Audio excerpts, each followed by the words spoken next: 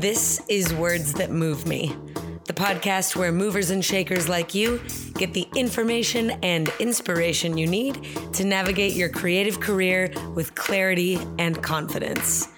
I am your host, Master Mover, Dana Wilson. And if you're someone that loves to learn, laugh, and is looking to rewrite the starving artist story, then sit tight, but don't stop moving, because you're in the right place. Hello, friends. Welcome, first-timers, and welcome back to those who are coming back for more Words That Move Me. You are walking in to episode 1 of a very special series. This is week 1 of Audition August. 4 weeks of talking almost exclusively about auditioning and booking work. Whoa. I'm jazzed. I'm going to start off with a very special story, one of my favorite audition experiences, although don't worry, there will be plenty of time to go into my least favorite audition experiences. But first, wins. This week, my win is that I met Josh Smith. I have admired Josh's sweet moves for some time now. But recently, I got to interview Josh for a special episode of the podcast in partnership with CLI. That episode will be available to you here after Audition August, so be sure to stay on the lookout for that, because holy smokes, what a great conversation, what a great human. Very stoked on that episode. But I'm celebrating this as a win because I'd never met Josh, and the thought of a 30-minute conversation with somebody that I've never met being live streamed, eventually reaching hundreds of thousands of dancers and educators around the world, made me super nervous. Before I went into it, though, I remembered this saying that my acting teacher, Gary Imhoff, once shared with me years and years ago. And it's very appropriate for Audition August that I be gifting you this thought now. Gary said that butterflies, or the fluttering feeling that's wrapping on your insides when you're nervous about something, those butterflies aren't nervousness at all. They aren't self-doubt. They aren't fear. The feeling of butterflies wrapping on the walls of your stomach is actually your potential knocking and asking to be let out. This thought is one of my favorite thoughts to bring with me when I head into auditions or nerve-wracking situations. In my case, this interview. And let me tell you what, it went so well. Josh was so kind, so insightful, and so open. I really felt myself rise to a new level of potential in my question asking, in my interviewing, and I sensed the potential of a budding new friendship. So, boom, that's my win. What's yours this week? What's going well in your world?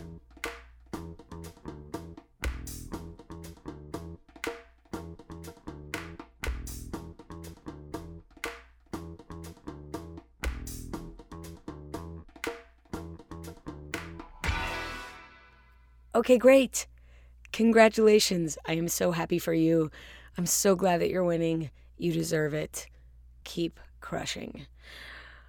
All right. Speaking of crushing, I'm going to start today with a story of my favorite audition experience. This is many years ago now, and I'll start at the very beginning, which is a very nice place to start. Name that lyric.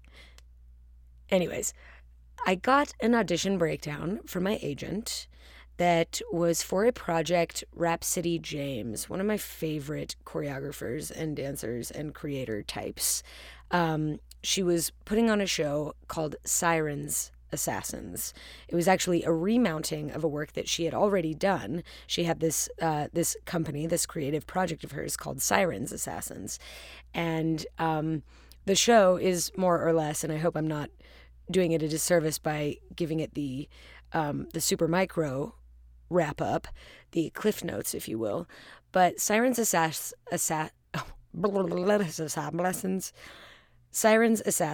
is a show about women who possess very specific gifts, skills, or talents that make them in some way lethal.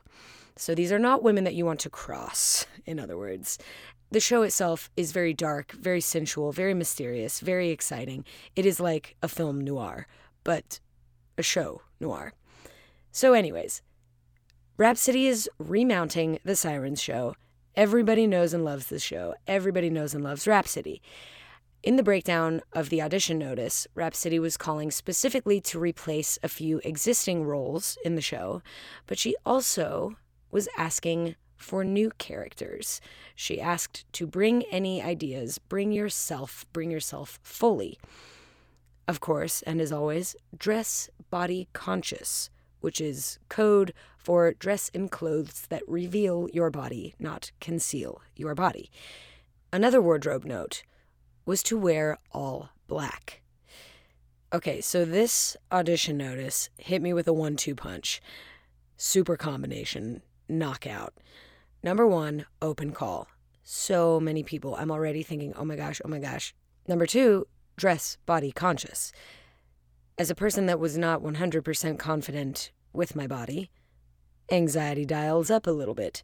And number 3, wear all black. Okay, how am I going to stand out? I decided in that moment that one way I could stand out would be to deliberately disobey the call to wear all black and wear all white. I imagine that as being a surefire way to stand out, although possibly not in a great way. So my mind kept massaging this thought of wearing all white, and then I eventually thought to myself, what if I even painted my face white? What if I was a clown? What if this call for new characters, what if that is where I stand out? Not just in what I'm wearing on my body, but what I'm doing with my mind. Oh yes. Oh, I like this. Let's go deeper. What if I'm a clown? Scary clown? Yeah, it's been done. Maybe that's a little bit too on the nose. What about a mime? What if my mime character, my mime assassin, had invisible objects that did real damage on the stage?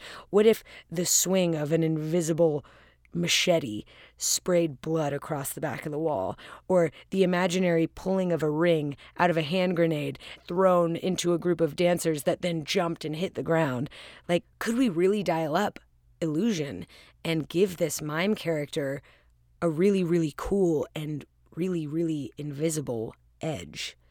I became so jazzed on this idea. I kept whirling and going deeper and digging in. At the time, also, I'd like to mention, how lucky was I to have a makeup artist as a roommate? How lucky was I to have Gia Harris, makeup artist extraordinaire, as a roommate? So she and I got right to work. Concept, locked, loaded. Execution. Oh my gosh, give me strength. I showed up a little late to the audition. Deliberate. Wouldn't recommend it. I didn't want to get there early and be tempted to converse with my fellow dancers or with Rhapsody herself. I had committed so fully to my concept that I knew I would not speak a word from top to bottom. So I arrived late, partially for dramatic effect, but also partially so that I could really, really commit and sell the silence. I entered the room with the squeak of a door, and almost every step that I took also had a squeak. You could hear a pin drop, a gasp, and it took people a while to recognize who I was. Obviously, face paint. As soon as Rhapsody recognized me, she shook her head with a frown, but a sparkle in her eye that said, "Thank you." And also, "What in the heck are you doing?" Now, I knew Rhapsody relatively well enough to know that she favors the bold and brave ideas. Oh, that reminds me. Perfect example of one of my favorite quotes by Shirley MacLaine, who happens to also be front and center on the vision board of my life. She says, "Don't be afraid to go out on a limb. That's where all the fruit is." I'd like to add that it is also where the branches get thinner and susceptible to breaking.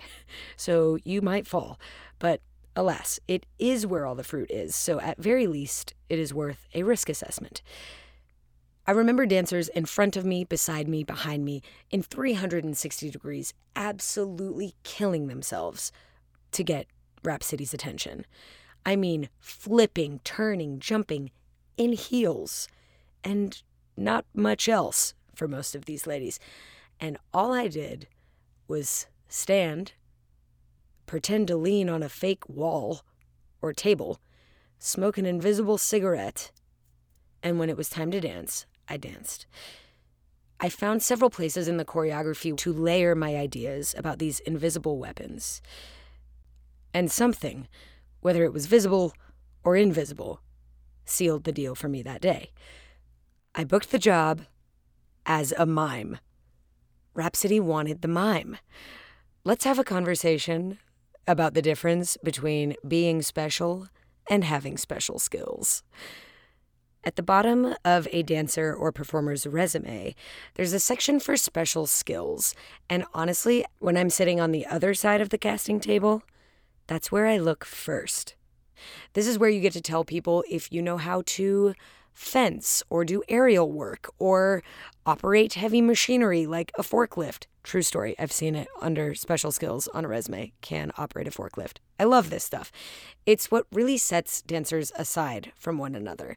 And under my special skills, at the time I auditioned for Rhapsody, you could absolutely not find mime because it wasn't a skill that I had. It was a special idea that I had, not a special skill.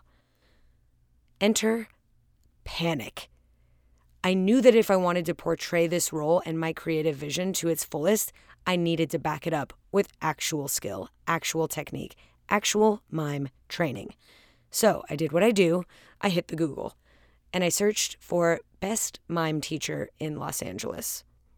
Kid you not, the first 3 results pointed me to Lauren Eric Salm and his mime theater studio.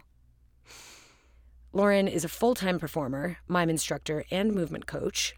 Most recently, he coached Jesse Eisenberg in the role of Marcel Marceau himself for the film Resistance, which is a must-watch, by the way. Extremely beautiful and extremely relevant, even though it takes place during World War II. Lauren brought me the tools that changed my craft more than any dance training I ever received, and he and I even went on to create our own curriculum, Mime Technique for Dance, which you will be seeing a second season of very, very soon. Please stay tuned for those details. We'll talk a little bit about that in this interview. But today I'm bringing you just a part of that conversation with Lauren because, believe it or not, mimes can actually talk for quite a long time. The whole interview is available by becoming a member on my Patreon page, www.patreon.com/WTMM podcast. I will link to that page in the show notes, where I will also link to Lauren directly. One of the great things to come from this pandemic is that right now, Lauren is doing all of his workshops online. He just started a level 1 intro workshop. It's a 6-class series. Unfortunately, the first workshop is already underway and sold out. But for anyone that's interested in really blowing the lid off of their training, adding a super special skill, please email Lauren so that you can get information about registration details for the next workshop. Email info@mimetheaterstudio.com. Again, that's info@mimetheaterstudio.com, or you could call 310-494-MIME, which is super cheeky. 310-494-MIME. I really do recommend that you seek him out. He is a busy, busy guy, but if you can train directly with him, holy smokes, it is so worth it. All right. That is it for me today. Enjoy the first episode of Audition August, and enjoy listening to mime and movement expert Lauren Eric Salm. Oh, and trust me, by the way, the irony of having a mime on a podcast is not lost on me. All right, enjoy.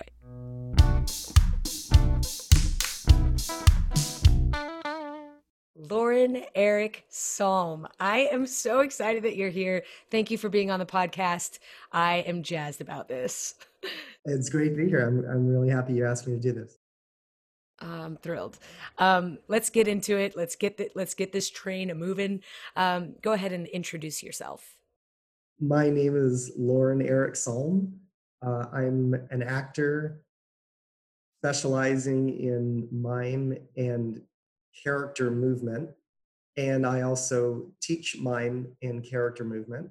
And I do that through workshops and classes, and I do and private coaching, and I also do that through movement coaching for film, television, commercials, music videos, animation, all kinds of on-camera applications where character movement is important. Okay, so on the teaching front, can you recall some of those first few sessions that we had together? I think that the thing I probably remember even more than specifically what we worked on was just us meeting each other and my getting to know who Dana Wilson is because um, it was, I mean, I felt like we hit it off really well personality wise. We're both so enthusiastic and passionate about what we do that it was an excitement on top of excitement. Um, and I remember, I mean, I think I started by teaching you some of the fundamental concepts that I teach everyone who is new to mime. And um, that's always my first step. And then the next thing that I think I did with you was try to focus on what you needed to do, how you needed to apply this to what you were going to do. How much of it was traditional mime, how much of it involved dance, or something else, and how that was going to require us to tailor our work toward the goal of that particular role. I wasn't sure what you knew and what you didn't know, and what was going to be new to you, and what you were going to look at and say, oh, yeah, this is something I already know how to do. So I was excited about the things that were new to you. And I remember some of them were, it was like a revelation of an entirely new way of looking at something perhaps that you did know, but it was a whole new way of looking at it. And I know that that was an exciting part of those sessions that we did together, was giving you a new way of looking at movement. I mean, for someone as experienced in movement as you were already at that time, to give you a new way to look at it and a way to expand on that was exciting for me and for you. Yeah, it was like dance gets in a room with mime and dance loves mime and mime gets in a room with dance and mime is like, "Wait, are we the same thing? Is this like weird self-love that we have?" Um yeah, in my studies with you, I was always blown away at the overlap between mime and dance. For me, I think mime does a really, really good job at explaining possibilities of motion and explaining combinations of movement and explaining parts of the body and explaining dynamics of movement. I remember hearing you say words and being like, whoa, that's what that's called, or that's what you call it.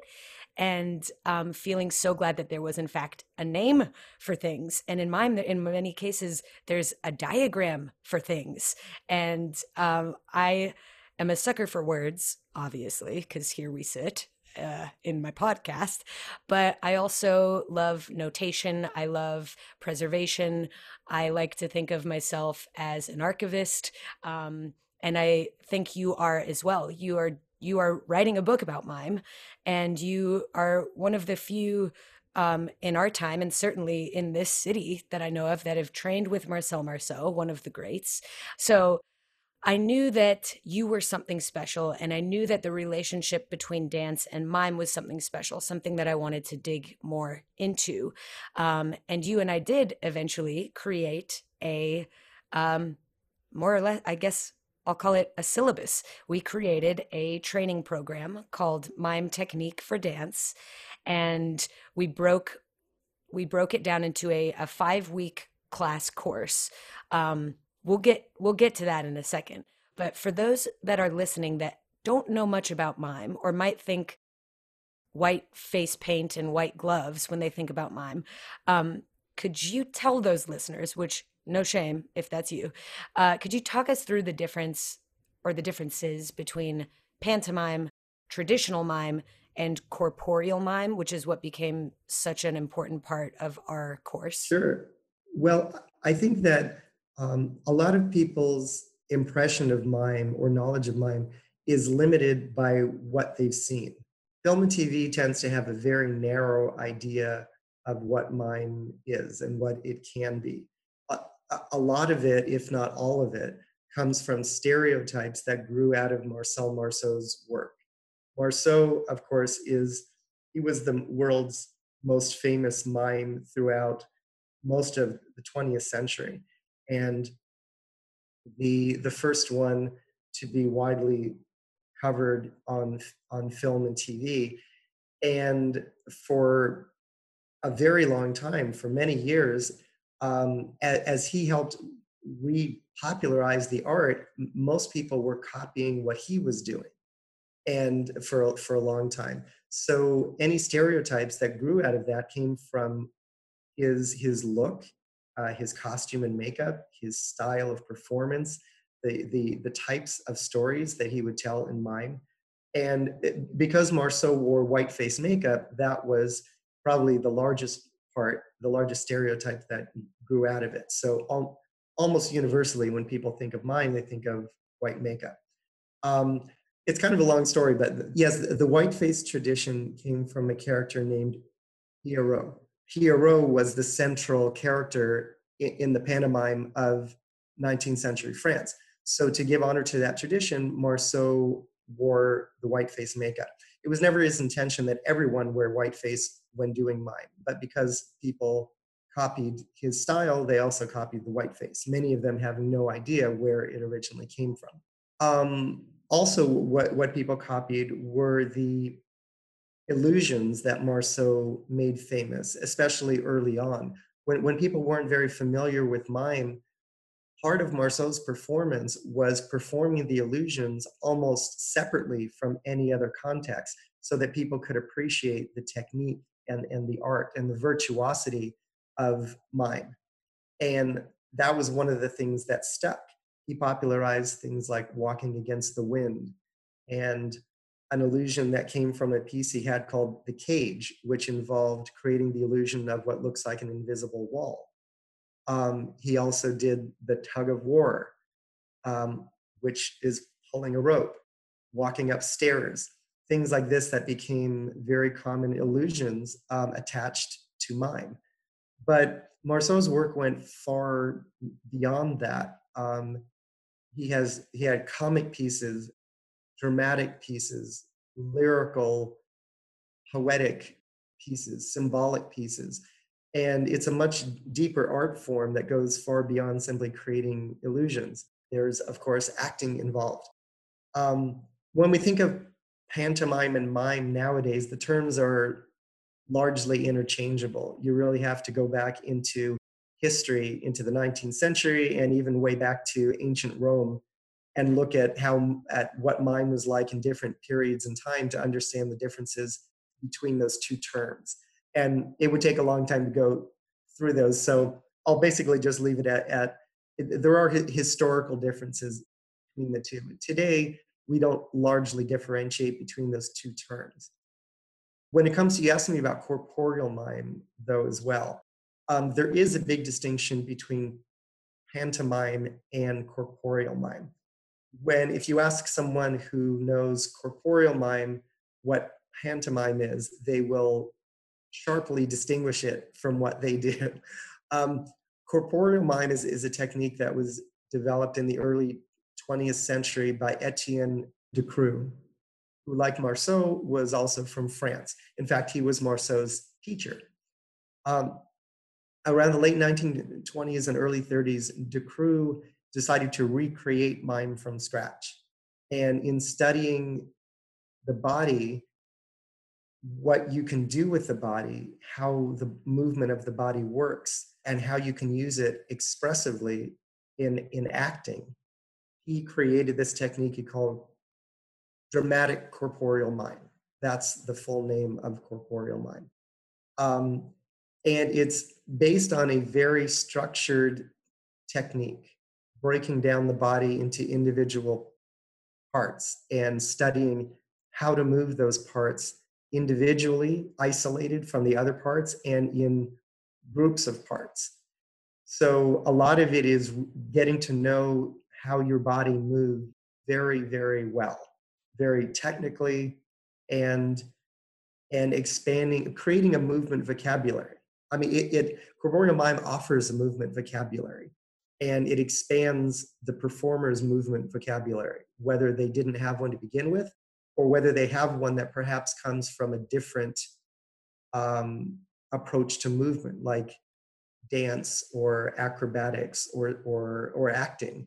Um, it offers an expanded way of understanding how you can move the body and how you can use it expressively.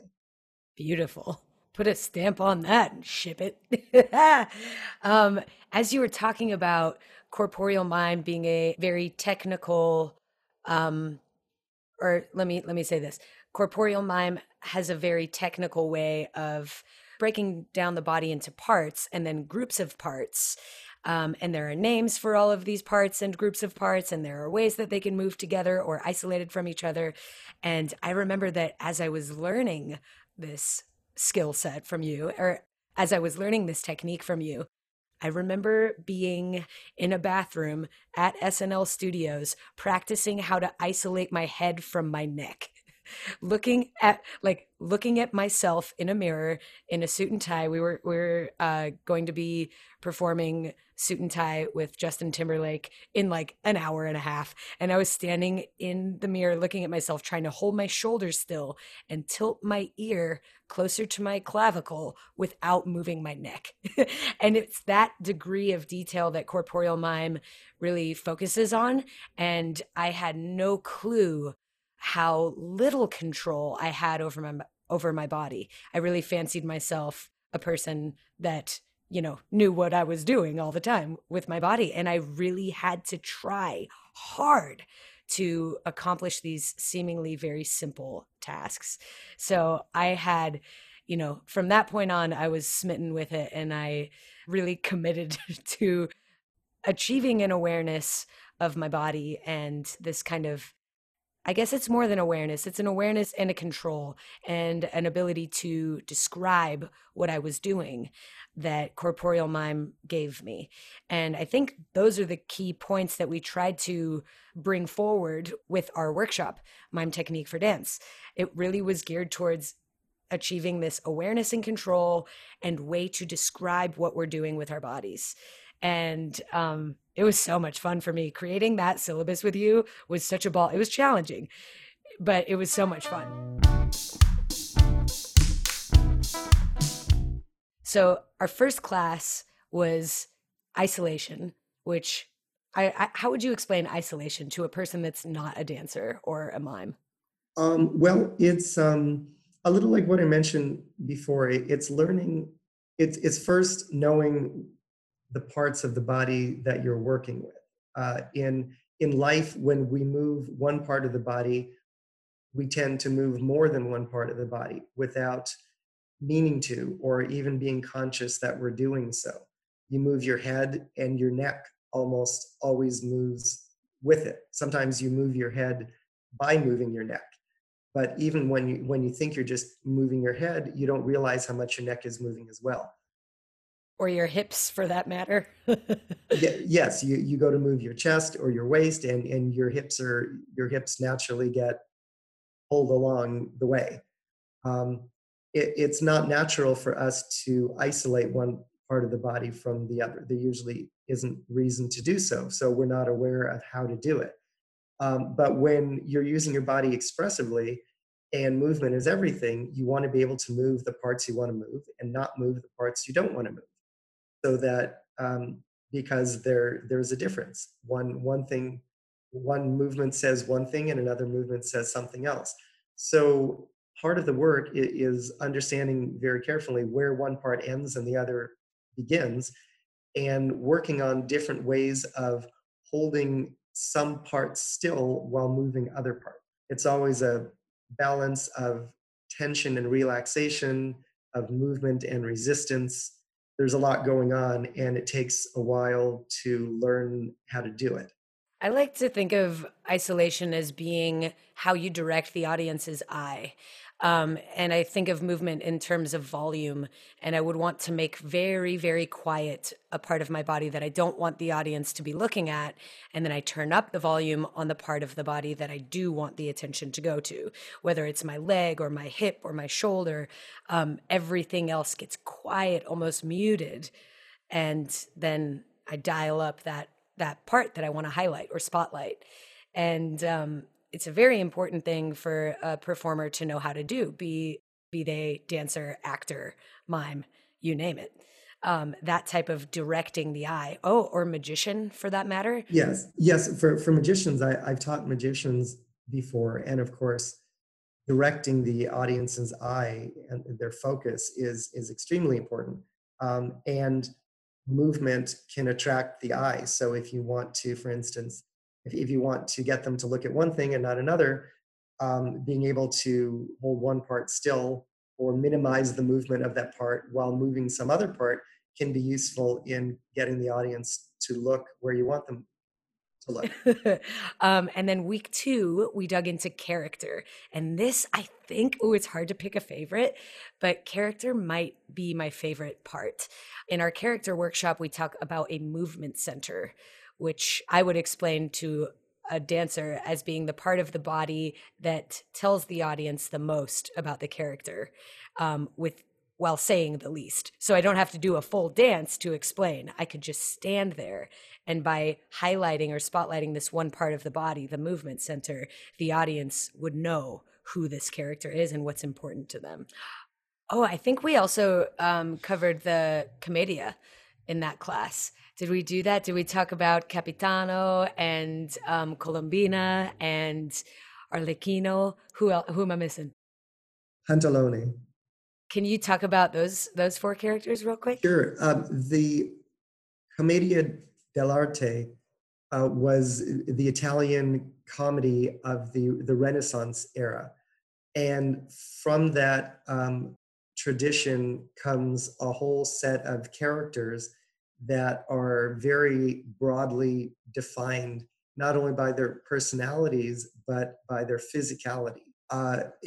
Studying the commedia characters is a great introduction to understanding how clearly different one character can be from another by connecting the physicality to the personality you're trying to express.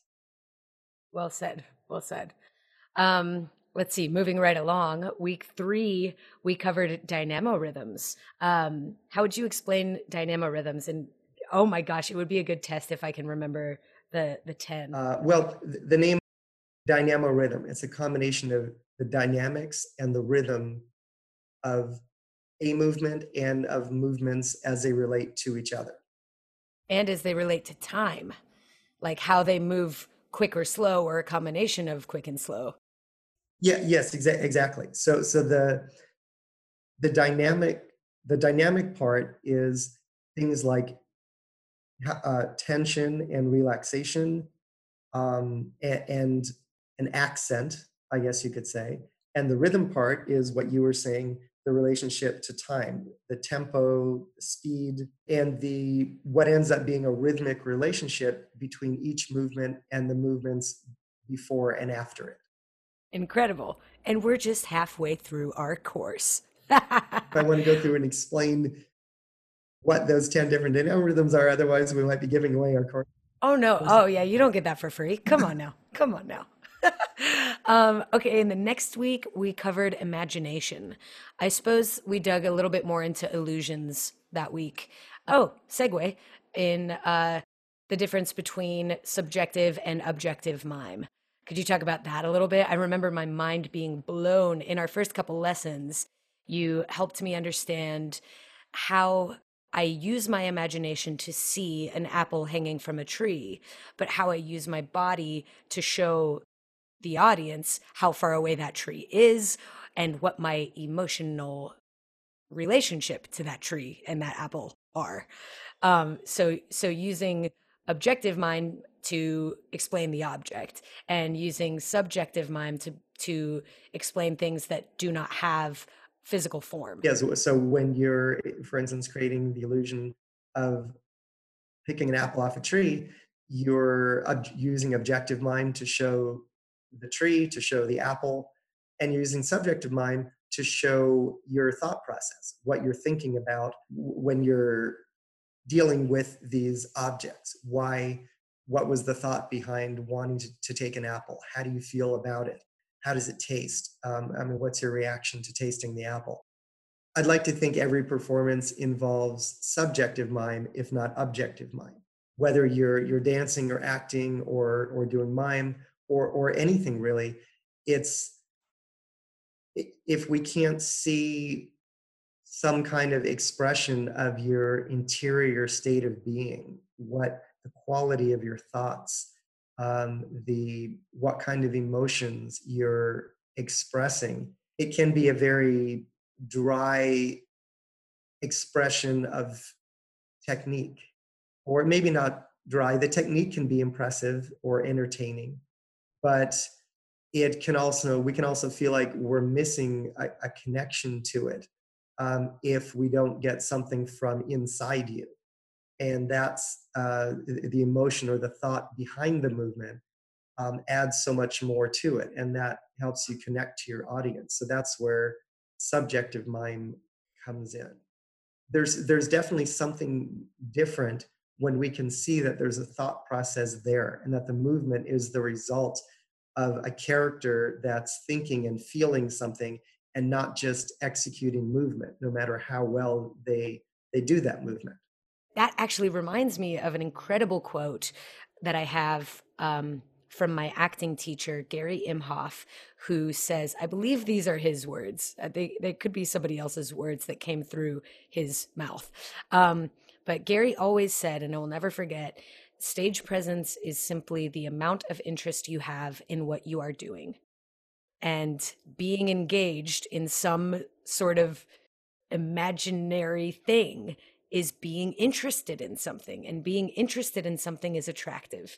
And so, you will see, or you might say that somebody with stage presence, you might not be able to put your finger on exactly what it is that they're doing, but I can tell you it's that they're interested in something. They are thinking of something other than simply executing 5, 6, 7, 8.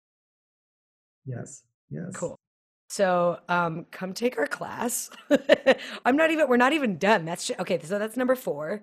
And then our 5th week. Okay. This one might actually be my favorite on the subject of being interested and being interesting and being expressive. Week 5 is all about emotion. Can you explain some mime attitudes for us? What is an attitude in mime? This is something that is very much from Marcel Marceau's approach to mime. Marceau, when he was asked to define mime or to describe mime, he would always say it's an art of movement and attitude. Attitude is part of subjective mime, really. It's expressing your internal state of being. So there's an external, the external attitude is the position the body is in, whatever position the body is in, whatever posture, whatever your arms and legs are doing, what your head is doing. That's the external attitude of the body. The internal attitude is the psychological and emotional state that you're in, which of course we can't see. So it has to be, in order for us to know what it is, it has to be expressed with the body somehow. So the attitudes are a series of movement studies where we look at different emotions and how those emotions express themselves in the body.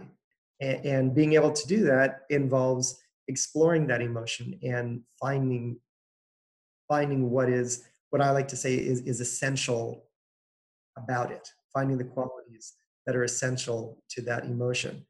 Um, and then once we can put it into a single statue, then we can start to move it around and know what elements of that statue to carry into the movement. I love that explanation. And I think you just revealed one of the other reasons, as if I needed any more reasons, that I love mime. And that's that it is very deliberate, very specific. Um, all of the fat has been stripped away. You have what you called essential qualities. And to me, essential qualities become universal qualities. I grew up in the suburbs of Aurora, Colorado.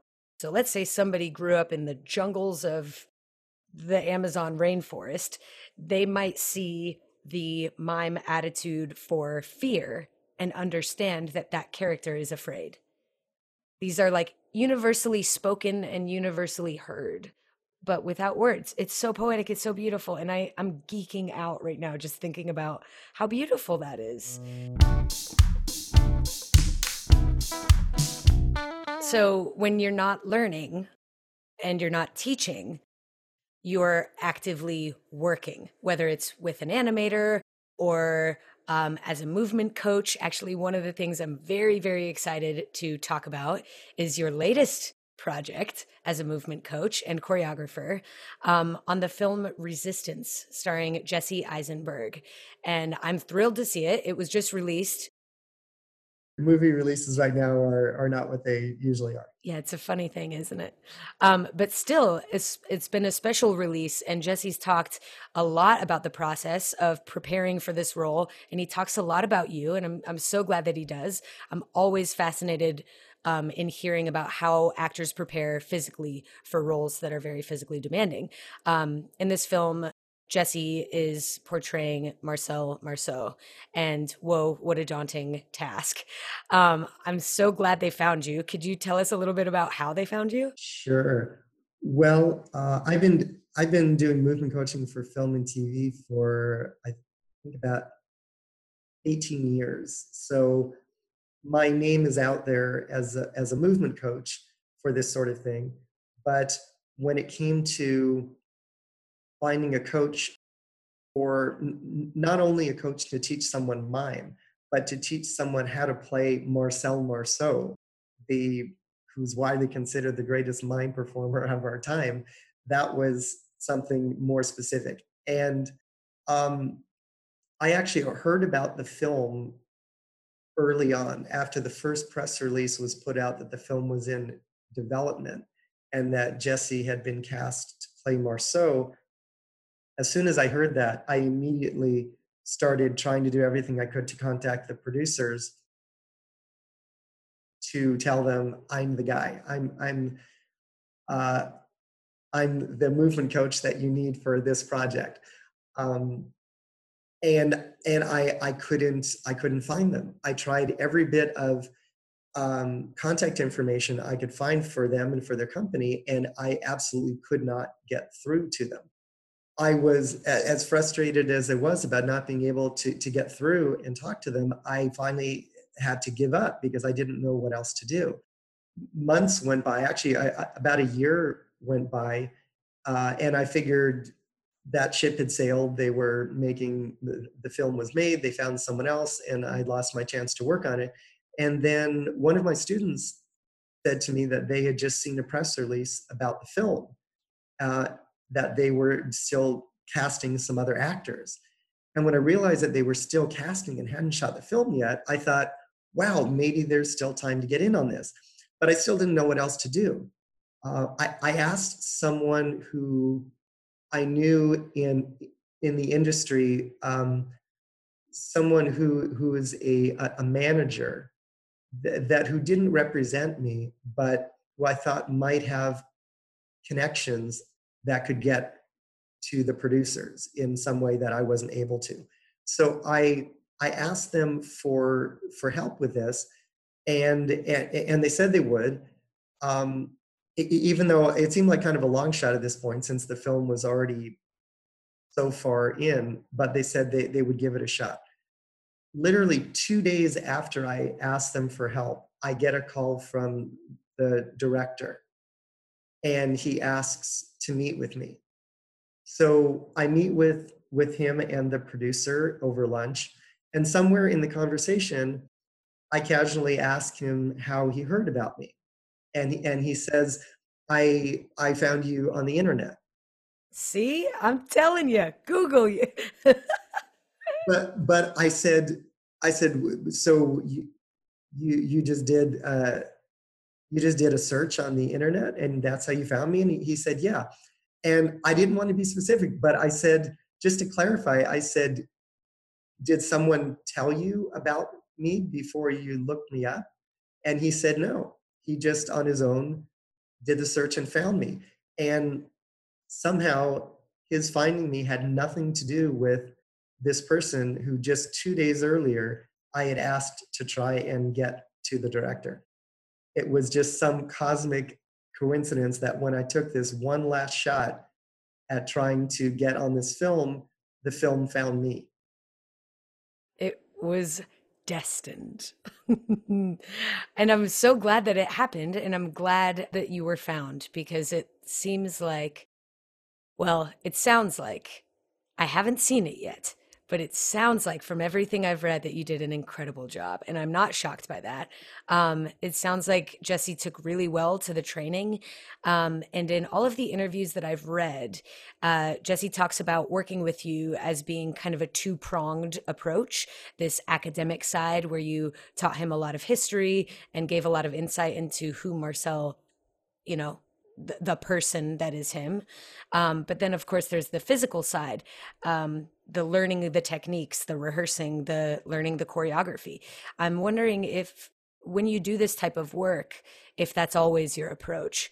Do you always take an academic and a physical approach to teaching this type of work?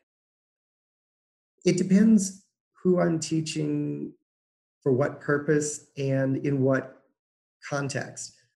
When I teach my own classes and workshops, I do mix the history in with my teaching because I think it's important for students not only to learn the technique and learn how to use it, but mime is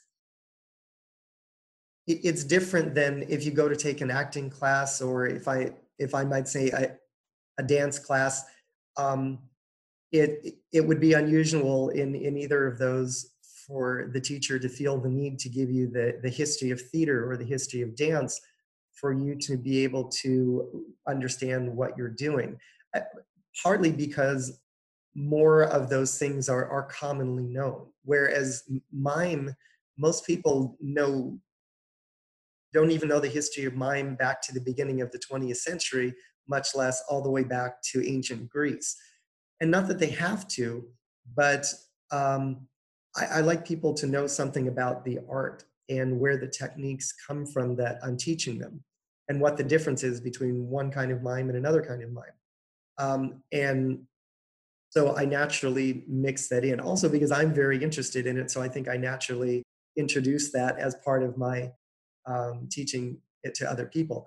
But if I was coaching someone, sometimes if I coach for film or television, I have very little time to work with an actor. I may have a few sessions with someone. I may have one session with someone. I might even be brought directly onto the set and coach someone right before they're going to shoot a scene, which is certainly not ideal, but sometimes that's all I get. So I don't have time to add this surrounding material. I have to get directly to, this is what you're going to do and this is how to do it. With Jesse, though, not only did I have a lot of time to work with him, we worked repeatedly over a span of several months. And we had hours at a time to work together, sometimes consecutive days at a time to work together. Um, but for him, it was also, he not only had to do a scene or two where he performed mime, he had to play the character. He had to play Marceau and understand the character and why. where Marceau learned mime and um, how it figured into his life and him as a person. And um, so aside from my natural tendency to introduce history into the lessons and be very academic about it, it was also part of helping him understand Marceau and where Marceau fits into mime. I mean, who this guy was and why he became the most famous mime in the world, even though Jesse didn't really have to worry so much about that in the story, because almost the entire film takes place before Marceau began his career as a mime performer. A lot of people ask me the difference between movement coaching and being a choreographer. I like to think of movement coaching as everything that doesn't involve a count. All movement that is not count specific. Once you give a 1, 2, 3 or a 5, 6, 7, 8, that becomes choreography. But everything else, from the way a character sits, stands, walks, all other movement elements of a character would fall under the scope of work of a movement coach. And I love doing that type of work. And I love the way that my mime training has supported me to do that type of work. It's delicious. It's so much fun. So on the subject of choreography, though, because you also did choreograph the mime in the scenes of this film, how did you reference Marcel's more familiar works and his style without actually ripping off, or like in the dance world, we would call it biting? How did you show that this is Marcel Marceau without ripping off his moves and his phrases? Well, that was a careful line to walk. The director and I agreed that we didn't want to use Marceau's choreography directly. We didn't want to have Jesse perform an actual mime piece that Marceau had created, um, for a number of reasons, but one of which, again, is that this whole film takes place before Marceau started his mime career and began creating the work that he's known for. But it was important that, particularly for people who know Marceau's work, that they could see in this younger character the person who was going to become that famous mime that everyone knows. So we wanted to include in my choreography, I wanted to include things that alluded to Marceau's work, things that were recognizable, that someone might have seen in one of Marceau's pieces that he choreographed. But it was also important to capture Marceau's style in my own choreography. Um, so I guess I sort of tried to choreograph the pieces as if Marceau was choreographing them. It's a combination of his technique, which he really didn't have much of at the time the movie takes place, because like I said, he hadn't studied mime. He hadn't studied with Ducreux yet, so he didn't really have a technique. What he had was his innate talent for movement and his talent for imitation. Imitating the silent film stars that were his influences, like Charlie Chaplin, Harold Lloyd, Buster Keaton, and just imitating people. But I put some of that technique on top of that, even though he wouldn't really have had it yet, so that his movement would somewhat resemble the movement that we know when we think of Marceau. So I had to bring his style into it, and at the same time avoid my style, because although I use his technique, I use it in my own way. And here I had to be very careful that I was teaching Jesse to use Marceau's style and not my style. So that was a part of the work. The other thing was, mime is not just movement, it's drama. So Marceau has his own dramatic approach to telling a story, to expressing a thought. And that's something that I know very well from having studied with him. So I tried to put Marceau's way of approaching drama into, and when I say drama, I mean comedy and drama. I mean that's a lot of it right there. There are other aspects of it, like the way that it was written. When Jonathan Yakubovich, who wrote and directed the film, when he wrote the mime scenes for the film, he had specific, well, sometimes specific, sometimes general ideas of what was going to happen in the mime scene, and that was what I had to choreograph. So I also was I wasn't just creating standalone mime pieces for their own sake. The mime pieces that were in the film were related to the plot. They had to further the plot in each scene. So that was a consideration I had to take. And of course, each scene could only be so long. So I had to work within the confines of how long the piece could be. I sometimes had to have certain parts of a piece move faster or slower based on the scene or how they were going to shoot it. I couldn't just choreograph these as if they were mime pieces that I was going to perform on stage any way I wanted to. They had to, it was done for a film, and that was something different. Not to mention the fact that they were going to be performed on camera, not on a stage. And that also necessitated choosing movements and qualities of movements differently than I would if they were going to be performed on a stage. For sure. A whole different batch of considerations. Okay, here's what I want to finish with. I could not forgive myself if I did an entire episode and not talk about the one mime technique that changed my life and dancing the most. When I say life, I mean truly like the way I physically show up for myself in the world every day. And that is suspension. So when I put a pin in breath earlier on in the conversation, this is what I'm talking about. Suspension probably suspension was probably one of the first things that you taught me.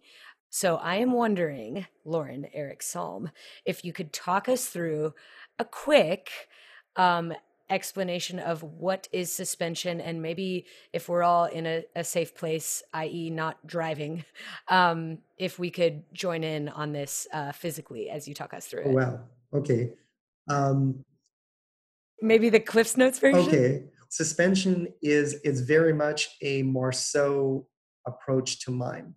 It's the foundation of Marcel Marceau's technique, but not all mimes use suspension. Some of them arrive at suspension through another approach to their movement. They arrive at something equivalent to or similar to suspension without necessarily using Marceau's technique. There are plenty of mimes though who don't have suspension at all. It's not something every mime performer knows about. So I should say that. But knowing that it's perhaps the most important thing in Marceau's whole technique, and knowing that Marceau was Marceau, it certainly makes you hopefully interested in knowing what suspension is and learning how to use it. Suspension is, let's see, I'm trying to think of how to put this. I always have the benefit of being able to use my body to explain suspension while I'm doing it. Right. Podcast is such an unnatural place for a mime to live. Actually, it is. Um, Suspension is a way of giving life to the body, visual life to the body, making you interesting to look at. And I don't mean in a stylistic way. I mean making people want to watch what you're doing. It's a way. It's another way of giving. You talked about stage presence earlier. It's a way of holding and moving your body in a way that adds something to it that we don't see in everyday life. That makes it, I always like to say, if you want to see everyday life, you can just walk outside and look around, and you'll see people walking around as they do in life. That's everyday life. When you see someone on stage or in a performance on camera or on a stage, we expect to see something more than that. And a theatrical performance it seems like it's missing something if we just move the way we do in everyday life. We have to add something more to it and make it more interesting. Suspension is a technique for doing that, and it's rooted in the breath. I guess you asked me to give you something you could try. Try breathing in slowly. Uh, and as you breathe in, imagine that you can actually see the breath entering the body and follow it not only down into your lungs, but imagine it could go up into your head and fill your head. Imagine it could go out through your shoulders, down your arms, through your hands, all the way to the tips of your fingers. Imagine that it passes your lungs and goes down through your abdomen, through your pelvis, your legs, all the way to the tips of your toes. So by the time you're done taking in that breath, it's the air is filling the entire inside of your body. And not just invisibly, but let it change the body as the air enters a part of the body, something that is visible. And then when you then breathe out slowly, and as the air leaves each part of the body, let that change go away until you're back to where you were when you started.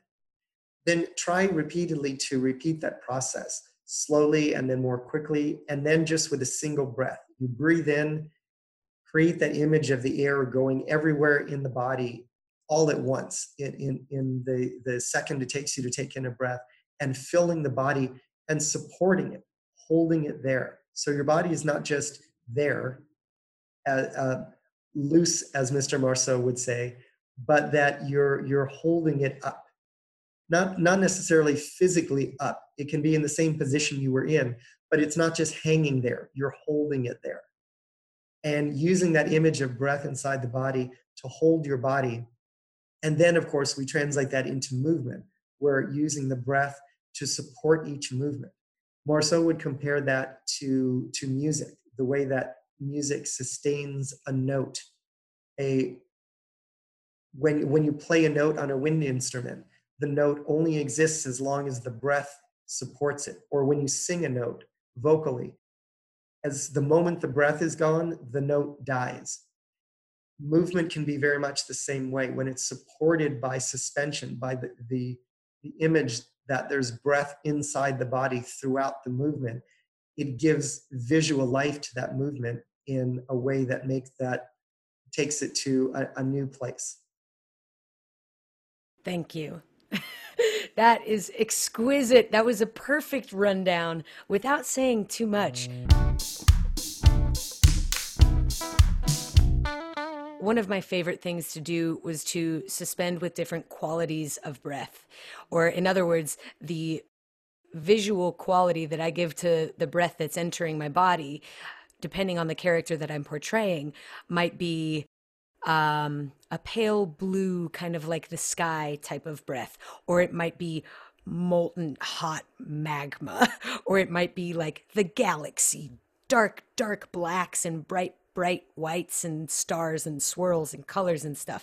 So the visual qualities that I give the breath that I take in also changes the way I'm held instead of hanging. I love that differentiation. So there's a lot of different ways that I've used suspension, not only in performance itself, but in the way that I train people to become aware of their breath and train people to become aware of the quality of the carriage of their body. It's a very fun thing to imagine and a super fun thing to practice. And I love practicing it. I love being able to practice this at all times. You really truly can practice it driving. I just didn't want you to hear about it for the first time while you're driving, because it does take some focus. But I remember learning suspension for the very first time and practicing it while I was in the car, being at stoplights. And I would look to see if the person next to me was noticing me.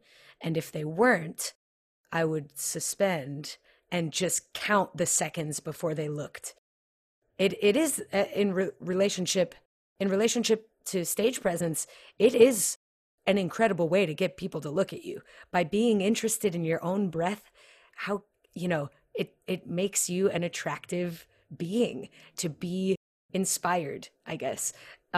Maybe we could close out with just a couple words on inspiration. What inspires you? What gives you breath? Wow. I've always been inspired by movement. I'm not sure I can even tell you why. It's something that just feels right. I think always wanting to be an actor and having this feeling for movement, when I found mime and could combine the two, I guess that's when I realized that was my thing. That is a beautiful answer. And I'm so glad that you love movement, because I guess because of that, here we are, a mime and a dancer, having a conversation, talking for hours. I cannot thank you enough for sharing, Lauren. Your insights and the wealth of information that you hold are truly priceless. So thank you so much for being here. Oh, well, you're very welcome, and thank you for inviting me on the podcast. I'm glad to be a part of it. And of course, I always love having a conversation with you. My pleasure. My pleasure. And likewise. Okay, everybody. We're gonna sign off and see you all later. Lauren, thanks again. Thank you, Dana. Bye. Bye. I'm waving like nobody can see that. Thought you were done? No. Now I'm here to remind you that all of the important people, places, and things mentioned in this episode can be found on my website, thedanawilson.com/podcast. Finally, and most importantly, now you have a way to become a Words That Move Me member. So kickball changeover to patreon.com/WTMM podcast to learn more and join. All right, everybody. Now I'm really done. Thanks so much for listening. I'll talk to you soon.